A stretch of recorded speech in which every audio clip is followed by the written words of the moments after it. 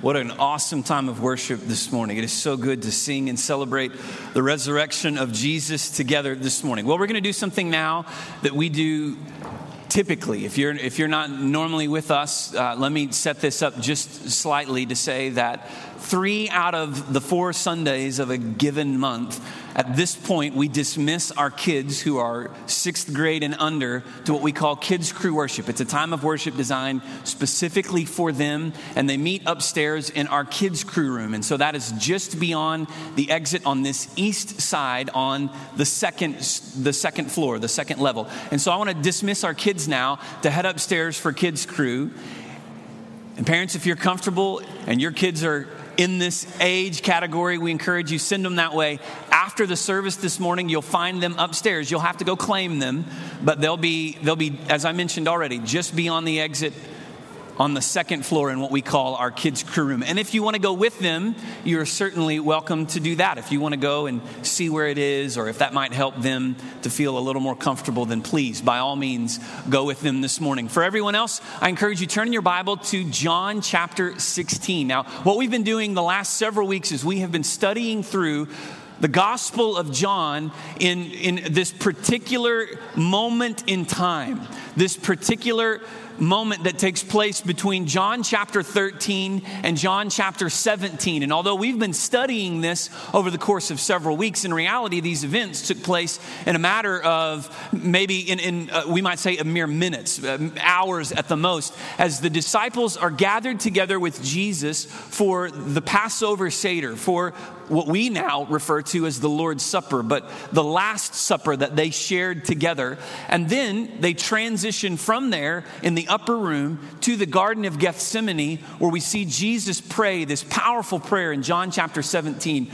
And along the way, as they're traveling, we have what's called the Passion Discourse, or the Paschal Discourse, where Jesus is teaching his disciples. He's giving them these words of instruction in their last moments together before his arrest and ultimately his crucifixion on the cross.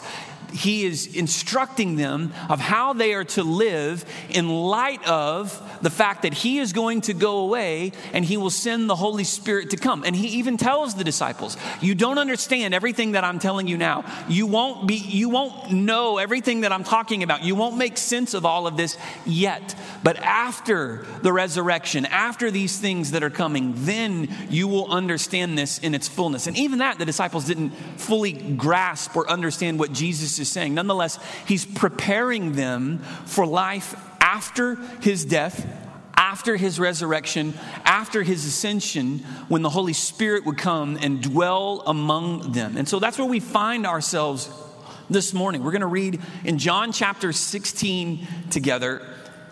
And so let's just jump right into this text, beginning in verse 16. Now, if you were here Friday night for our Good Friday worship time, we studied John chapter 16, verses 16 through 24 together. We're going to cover some of that ground again this morning, and we're going to keep reading to the end of the chapter, culminating with this bold statement that Jesus makes, I have overcome the world. Let's read together. In verse 16, a little while and you will see me no longer, and again a little while and you will see me. So some of the disciples said to one another, what is this that he says to us? A little while and you will not see me, and again a little while and you will see me. Because I am going to the Father. So they were saying, what does he mean by a little while? We do not know what he's talking about. Jesus knew that they wanted to ask him, so he said to them, is this what you're asking yourselves, what I meant by saying, a little while and you will not see me, a little while you will see me? Truly, truly, I say to you. Now, 7 times between John chapter 13 and the end of John chapter 16, Jesus makes this statement. Truly, truly, I say to you. This is number 6. And anytime he makes that statement, you can count on the words that follow are important instructions that he's going to give them. So truly, truly, I say to you, you will weep and lament, but the world will rejoice. You will be sorrowful, but your sorrow will turn into joy. Friday night, that's really where we dug in. That's what we looked at Friday night. The fact that Jesus told his disciples, you won't take this like the rest of the world will. You will weep, you will lament, and the world will rejoice. But there's coming a day, he says, when your sorrow will be turned into joy. By the power of the cross and the resurrection of Jesus, our sorrow can be transformed into joy. Jesus says, you will be sorrowful, but your sorrow will turn into joy. When a woman is giving birth, she has sorrow because her hour has come, but when she has delivered the baby, she no longer remembers the anguish for the joy that a human being has been born into the world. So also, you have sorrow now, but I will see you again, and your hearts will rejoice, and no one will take your joy from you. In that day, you will ask nothing of me. Truly, truly, I say to you, whatever you ask of the Father in my name, he will give to you. And until now, you've asked nothing in my name. Ask, and you will receive, that your joy may be full. And I've said these things to you in figures of speech. The hour is coming when I will no longer speak to you in figures of speech, but will tell you plainly about the Father. And in that day, you will ask in my name. I do not say to you that I will ask the Father on your behalf, for the Father himself loves you, because you have loved me and have believed that I came from God. I came from the Father and have come into the world, and now I'm leaving the world and going to the Father. His disciples said, now you're speaking plainly and not using figurative speech. Now we know that you know all things and do not need anyone to question you. This is why we believe that you came from God. Jesus answered them, do you now believe? Behold, the hour is coming. Indeed, it has come when you will be scattered, each to his own house, and will leave me alone. Yet I am not alone, for the Father is with me. I've said these things to you, that in me you may have peace in the world. In the world you will have tribulation, but take heart, I have overcome the world. What a powerful statement. What a bold declaration on behalf of Jesus. In this world you will face tribulation, but take heart. I have overcome the world. This morning, we want to see how the resurrection of Jesus proves to us that, in fact, he has overcome the world on our behalf, that we may know peace with God. And so 3 things that I want us to see as it relates to this juxtaposition that Jesus is talking about here between his disciples and the world. Go all the way back to John chapter 15 and verse 18. And Jesus tells his disciples, we studied this a few weeks ago. He tells his disciples, look, the world is going to hate you because it hated me first. So when the world hates you, understand that you're not alone. They hated me in the same way. In fact, he's telling his disciples, take heart, take courage in the fact that the world hates you. Now, he's not talking about the world in a physical planet, right? He's not talking about the physical planet. He's talking about the world, the cosmos. That's the Greek word, in the sense of a system of this world. A worldview is a word that we would use today to describe this. So he's talking about a worldly way of thinking, a worldly worldview, a worldview that is not kingdom focused, that is not kingdom-centric, but that is worldly-centric. Or the plainest way that I know to describe that difference, the gap that exists between what we might consider a Christ-like mindset and a worldly mindset, a worldly point of view, is just simply the central focus of the point of view. The point of view that is Christ-like is centered around Jesus, and the worldly worldview is centered around the things of this world, the things that are now, the things that are here in front of us. And Jesus is saying, the world doesn't understand this. The world is going to celebrate my death. You will weep and mourn, but the world will celebrate these things. But take heart, he says, because I have overcome the world.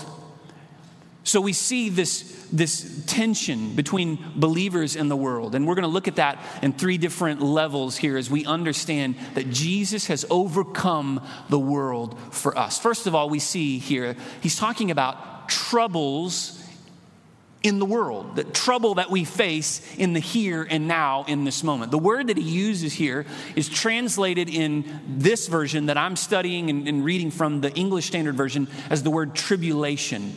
But the word is translated elsewhere in the New Testament as the word trouble. In fact, if you have an NIV, the New International Version, it uses the word trouble here in its translation of this verse. Jesus is saying you're going to face tribulation. What does he mean by tribulation? Trouble. You're going to have trouble in this world. Yesterday was a beautiful day, wasn't it? We had a great time with Easter egg celebration here across the parking lot yesterday. And beyond that, it was just a great day to be outside, a great day to have fun. It felt like spring. It felt like, things are coming to life and things are starting to warm up. And our kids were outside playing last night well after dark. My younger children especially were outside, and they were with some of our neighbors who are their good friends, and they were riding bikes, and they were, just playing, just kids outside having a good time. And it occurred to me as I was thinking about that, the world that my kids have grown up in many ways is so vastly different from the world that I grew up in. I'm 41 years old, and to some of you that may seem like that's not that old at all, and to others of you that probably seems ancient, right? I'm in that middle phase of life. I'm old enough to remember things differently from the way they are now. Old enough to have a little bit of perspective that I can now be the old guy that says, it's not like it used to be, right? The world that my children are growing up in is not like the world that I grew up in. When I was growing up, playing outside after dark was like a regular thing. We did that all the time. But honestly, it doesn't happen all that much nowadays. And part of that is maybe because the way the world has transitioned with, we didn't have all the video games and all the entertainment and cell phones and all that. But part of it is just the fact that our world, it seems like increasingly, is a troubling place. You don't have to look very far into today's headlines to find examples of trouble in our world. We live in a time when our lives are surrounded by troubles all about us. We know what it's like to see trouble in the world. The disciples knew what trouble was like as well. They were troubled. In fact, they were troubled by a number of things. Even in this moment, they were troubled by what they didn't understand. Jesus is telling them things like, I'm going to go away. The world is going to hate you. You're going to weep and mourn, and then your mourning is going to turn into joy. They didn't understand all of this. They didn't know what Jesus was talking about. He even acknowledges that fact. You're not going to know all of this. You're not going to understand all of this now, but later this will make sense. Later you'll understand what I'm talking about. They were troubled by what they couldn't understand. They were troubled by just merely by the fact that none of this fit their expectation. What Jesus is describing is not the picture of the mighty Messiah that they had envisioned.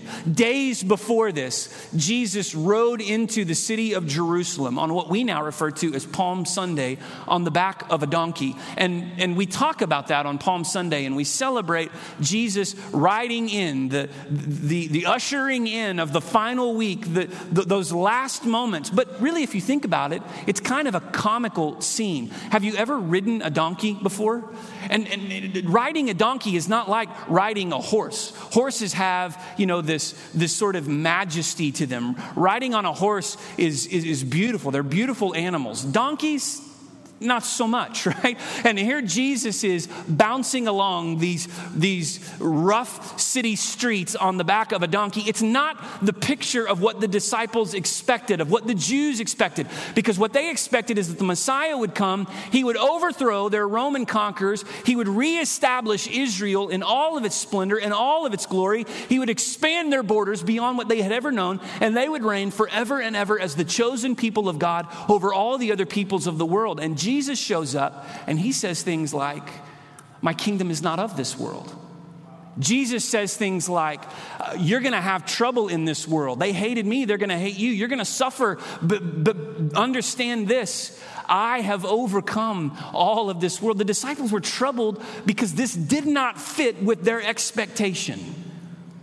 More than that, they were troubled just simply by the fact that Jesus was telling them that he was going away.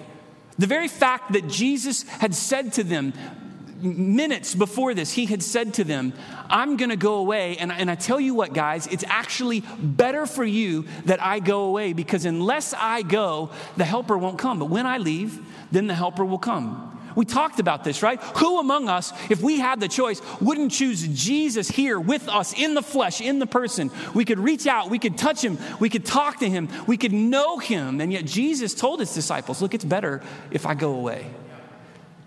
The disciples were troubled by this. They were troubled with all that they were faced with in the world. And we can relate, because the truth is, we're troubled by the world that we live in today too, aren't we?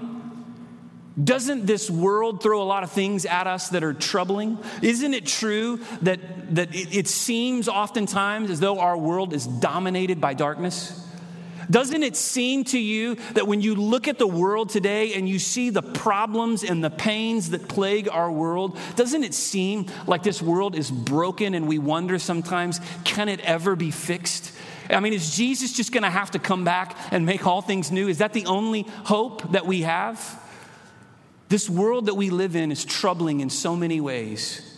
But here's what Jesus is saying to his disciples. I know that you're going to face troubles. I know that you're going to, in fact, you should expect trouble in this world. But you can trust me because I have a plan. And that's really the second part that we see. We see trouble in the world, but we see trust despite the world. Despite all the world that could throw at them, despite all that the world might have to beat them down, despite all the world might do to punish them, despite all the world might do to persecute them, Jesus is saying, guys, it's going to be okay. Trust me. Trust me. Despite all of this. The disciples trusted Jesus, but the problem is that their trust was being tried by their troubles. They trusted him, but the problem was when they trusted him, all their problems didn't go away. Can you relate? See, trusting Jesus is not a guarantee that all the problems in this life will vanish or disappear. Trusting Jesus does not mean that you will have life without any problems, without any worries, without any concerns. In fact, anyone that would tell you that is lying to you, because it's not what Jesus himself said. What did Jesus say? In this world, you will have trouble, but. And that word but is so important. That word but is so important because in that word, we find this hope that we can trust Jesus. We feel pressured by the uncertainty and the trouble in our world. I would say, as much as anything, ultimately, the foundation of the troubles that we face in this world is just simply the fact that our world is broken and fallen because of sin.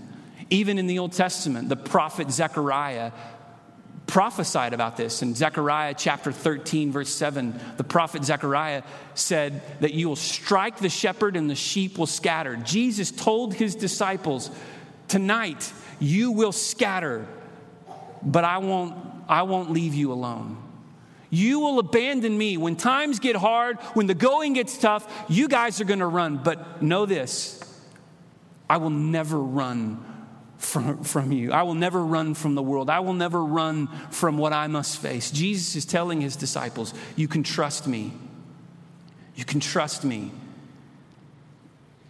Their trust might not be worth much, right? The disciples said, Jesus, we trust you. We do. We trust you. But he told them, yeah, you trust me, but in a few minutes when things get hard, you guys are going to scatter.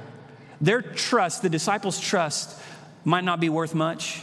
But listen, but Jesus' trustworthiness is. It's worth everything. Their trust might have limits, but the power of Jesus knew no limits. And so when he says, you can trust me, you can anchor your life to that truth. You can know that Jesus can be trusted. Why? Well, Jesus says this. He says, take heart. That's where we find our trust, isn't it? I mean, if we're honest, that's how we know that we can trust him, is because the God of the universe, the maker of everything, the one who holds the world in the palm of his hands, Jesus, our Messiah, says to us, take heart. That word, take heart, is such an important word. In fact, anytime that word appears in the New Testament, this word take heart, it's an imperative. An imperative means it's a command, it's an instruction. Jesus is saying to his disciples, he's saying, in any case where he uses this word, he's not saying, hey, maybe you ought to take heart. He's giving an instruction, take heart, take courage. In Matthew chapter 9, we see two other interesting uses of that phrase. So the first instance that we see in Matthew chapter 9, if you look in verse 2, you see that some people have brought a paralytic to Jesus. And Jesus looks at this man who's paralyzed that his friends have brought, carrying him on a mat. And Jesus has compassion on him. And in Matthew chapter 9, verse 2, he says, take heart. Son, take heart. Your sins are forgiven. And everybody who's standing around says, what? Who is this guy? Who does he think he is that he can say your sins are forgiven? Only God can do that. And Jesus, knowing what they're thinking and hearing the murmurs, says, you're right. but to show you that I have the power to forgive his sins, he says to him, son, get up and walk. And the man stood up and walked away, healed. Only moments later in Matthew's account, we see that Jesus is following a crowd who have come to him and said, oh, Jesus, come quickly. There's this little girl and she's dying. Master, come that you might save our little girl. And along the way to heal this little girl, there's a woman who has an issue of blood, and she reaches out and touches the hem of Jesus' garment, and immediately she's healed. And Jesus looks around and says, who touched me? Knowing that the healing power had gone out of him. And the woman spoke up and said, it was me. And Jesus looks at her, Matthew chapter 9, verse 22. He says, take heart, daughter. Your faith has made you well. Take heart. Take courage. Trust me. Jesus is telling his disciples, take heart. Guys, it's going to be okay. You may not understand all of this. You may not know everything that's going to happen, but trust this. You can take heart. You can take courage in this. Our trust is tried by our troubles, much like the disciples. But we can take heart. We can trust in Jesus. When we believe in him, our faith will never be shaken. It will never be put to shame by trusting in Jesus, because he has overcome this world. Do you struggle with doubt? Do you ever find yourself struggling with doubt? You read all this, you hear all of this, but honestly, there are moments when if you're being real, if you're being honest, you would say, but I have doubts. Even the disciples doubted. And they lived with Jesus for 3 years. It's okay to wrestle with doubts, but can I encourage you, when you face doubt, rather than running away from Jesus, run to him. When you face doubt, rather than turning away and saying, well, there must not be an answer, come to the source of all wisdom and truth and find your answers there. Jesus says, trust me. Look, you may not know everything. In fact, let me just put it out there. You won't know everything. You can't know everything, but are you willing to trust the one who does? You may not have all the answers. You may not see everything that's coming down the road, but are you willing to trust in the one who sees, who knows, and who says to you, take heart. Take heart. We can have trust despite the world, despite what we face in the world. Why? Because Jesus has overcome the world. He has triumphed over the world. So we're going to have trouble in this world, but we can trust Jesus despite all that we face in the world. Why? Because ultimately we know that Jesus has triumphed over the world. That's what the resurrection is all about. The resurrection shouts at us that Jesus has overcome the world. Jesus assured his disciples that he would triumph over their trouble by the power of his resurrection. But I want you to notice something here, because this is subtle and we miss it at first pass if we aren't careful. Notice the particular wording of what Jesus says to his disciples with this last phrase. He says, I have overcome the world. Now think about the timing of all this. This is happening before Jesus' arrest, before his trials before Pilate and the high priest, before the crowds shouted at the top of their lungs, crucify him, before the Roman guards punished him and scourged him and then nailed him to a cross that he had to carry. Before all of this, knowing what is to come, Jesus boldly says to his disciples, guys, you can take heart because I have overcome the world. How could Jesus say that? How could he say that he has overcome the world when in fact he has not yet overcome the world? It's because Jesus knew that there was no power in this earth, no power of man could stop what he was going to do. Or as we sing sometimes, we sing, no power of hell, no scheme of man. There was nothing this world could do to stop what Jesus was going to do. And so he could boldly declare, I have overcome the world. You know, in our world today, we still face a lot of troubles. We still have to trust Jesus. And that trust for us is rooted in this same promise that Jesus made to his disciples on the night of his arrest, the eve of his crucifixion. Jesus says, take heart, I've overcome the world. For us today, our hope, our faith is anchored to these promises that Jesus can be trusted because he has overcome the world.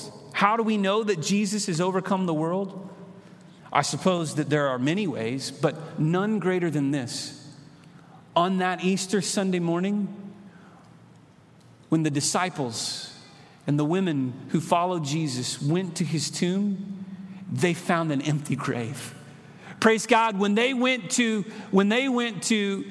anoint the body of Jesus and prepare him for his final rest, they found that his body was gone, and instead there was an angel in its place who said, why do you seek the living among the dead? He's not here, he's risen, just as he told you he would.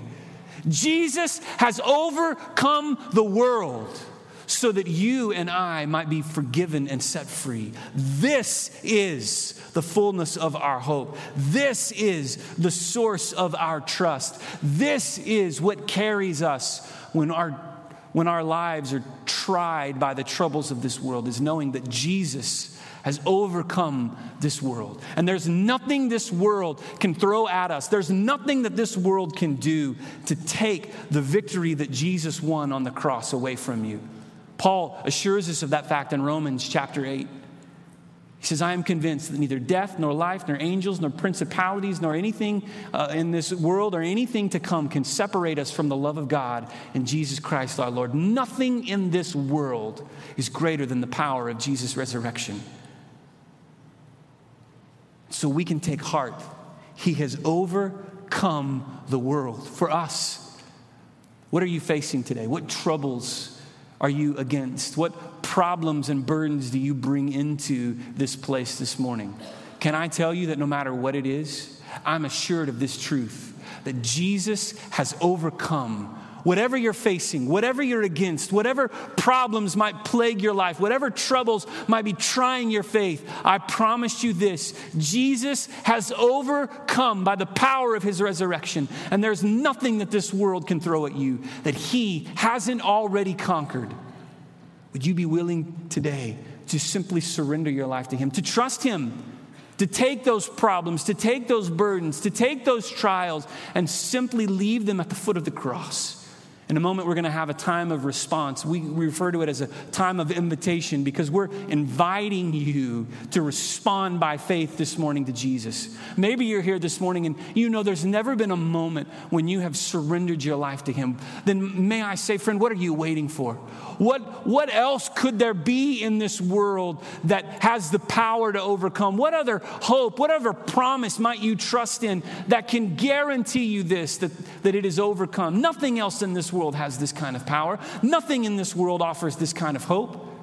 Would you be willing today to surrender your life to Jesus, to make him the Lord and the Savior of your life? Maybe you're here and you're weighed down by problems, burdened down by the trouble that you face in this life. Can I tell you?